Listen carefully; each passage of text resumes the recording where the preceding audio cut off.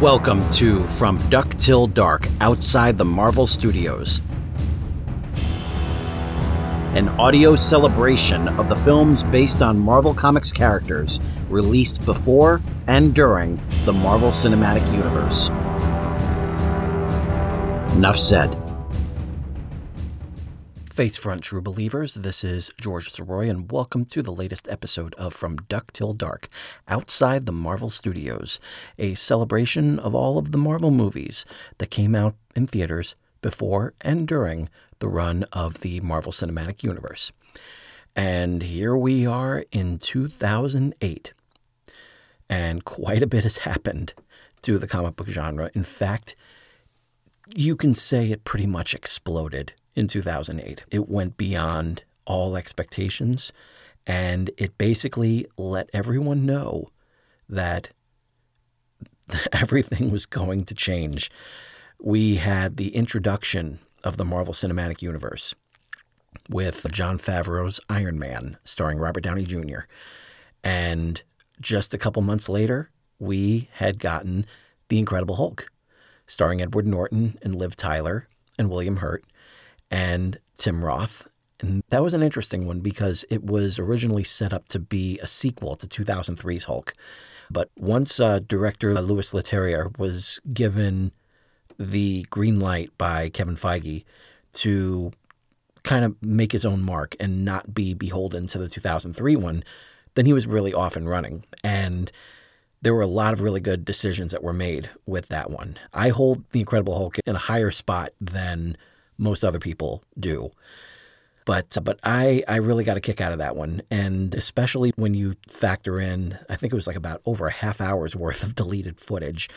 And I even did my own little fan edit and just kind of put all the footage back into the right spots. And I was, for the most part, pretty accurate with everything. Everything flowed really well, and I really enjoyed like a lot of the talking scenes. I think they fleshed out the story a lot better. And then I, of course, put the Robert Downey Jr. scene as Tony Stark visiting Thunderbolt Ross in the bar. I put it in the right spot, which is after the end credits. It just, again, it flows a lot better. But then we also got, of course, the colossal hit, The Dark Knight, a movie that I still believe should have been nominated for Best Picture in 2008. And the fact that it wasn't was a huge, huge blow to the Academy Awards. It was after that's when they decided to open things up and not limit it to just 5 nominees. So, which eventually led to Black Panther getting the Best Picture nomination. So there was a lot that was going on in the field of comic book films. And in December, we had gotten the first film to be released under the Marvel Knights banner. So it wasn't just Marvel at the front of the movie. It was Marvel Knights. And this was supposed to be kind of geared toward a much more mature moviegoer. These were going to be R movies. These were going to be harder movies. And there's no better character to bring in to that new era than Frank Castle himself, the Punisher. Now, Punisher Warzone was supposed to be a sequel to 2004's The Punisher. Thomas Jane was going to reprise the role of Frank Castle. Jonathan Hensleigh was going to come back to direct. And there were some ideas that were exchanged. At the end of the day, they wanted to go in a much more extreme direction. And so Jonathan Hensleigh departed and Thomas Jane departed. And after some searching for the right kind of director, they wound up bringing in Lexi Alexander, a female director who was basically set to prove to the whole industry that a female director could deliver as much action as a male director. And boy, did she succeed on that level. And also, interestingly enough, you had the screenwriting team of Art Markham and Matt Holloway that were working on this screenplay. And they had made their mark earlier that year by being 2 of the writers of Iron Man. So those guys definitely did very well for themselves. Even if Punisher Warzone was not a financial success, it's got its fans. And I got to say, I would list myself as one of those fans. I had a blast with this movie. And I really appreciated a lot of the different decisions that were made here. I really liked what Ray Stevenson brought to the role as Frank Castle. He's definitely someone who has been doing this for so long that he's come almost like calloused. And so it's much harder and much more violent than what we saw before. It's similar to the look and feel of the 1989 The Punisher, which also gives it like the extra grit, extra pulp kind of feel to it. But interestingly enough, Punisher Warzone is, when it came out in the comics, it was meant to be a much more grounded version of the Punisher. Much more violent, much more mature, but at the same time, it wasn't going to play to the typical Marvel Comics readers who were familiar with the array of villains in the Punisher's Rogues Gallery. So in this case, with Warzone, the comic book, he was supposed to just be taking on like different mob men and different people that would be expendable because his whole thing is to kill them. And so interestingly enough, what they did with this, they kept that harder edge, and kudos to the costume designer for making sure that white skull goes on a flak jacket.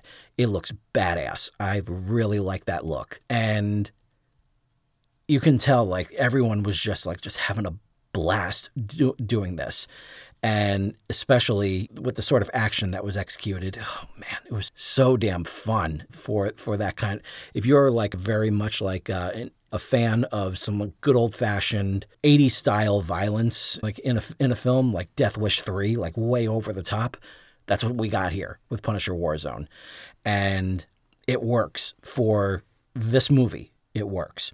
But what I found was really interesting is that even though this is called Punisher Warzone, and even though it's supposed to be based on those comics, there are characters from the 616 Marvel universe that are brought in.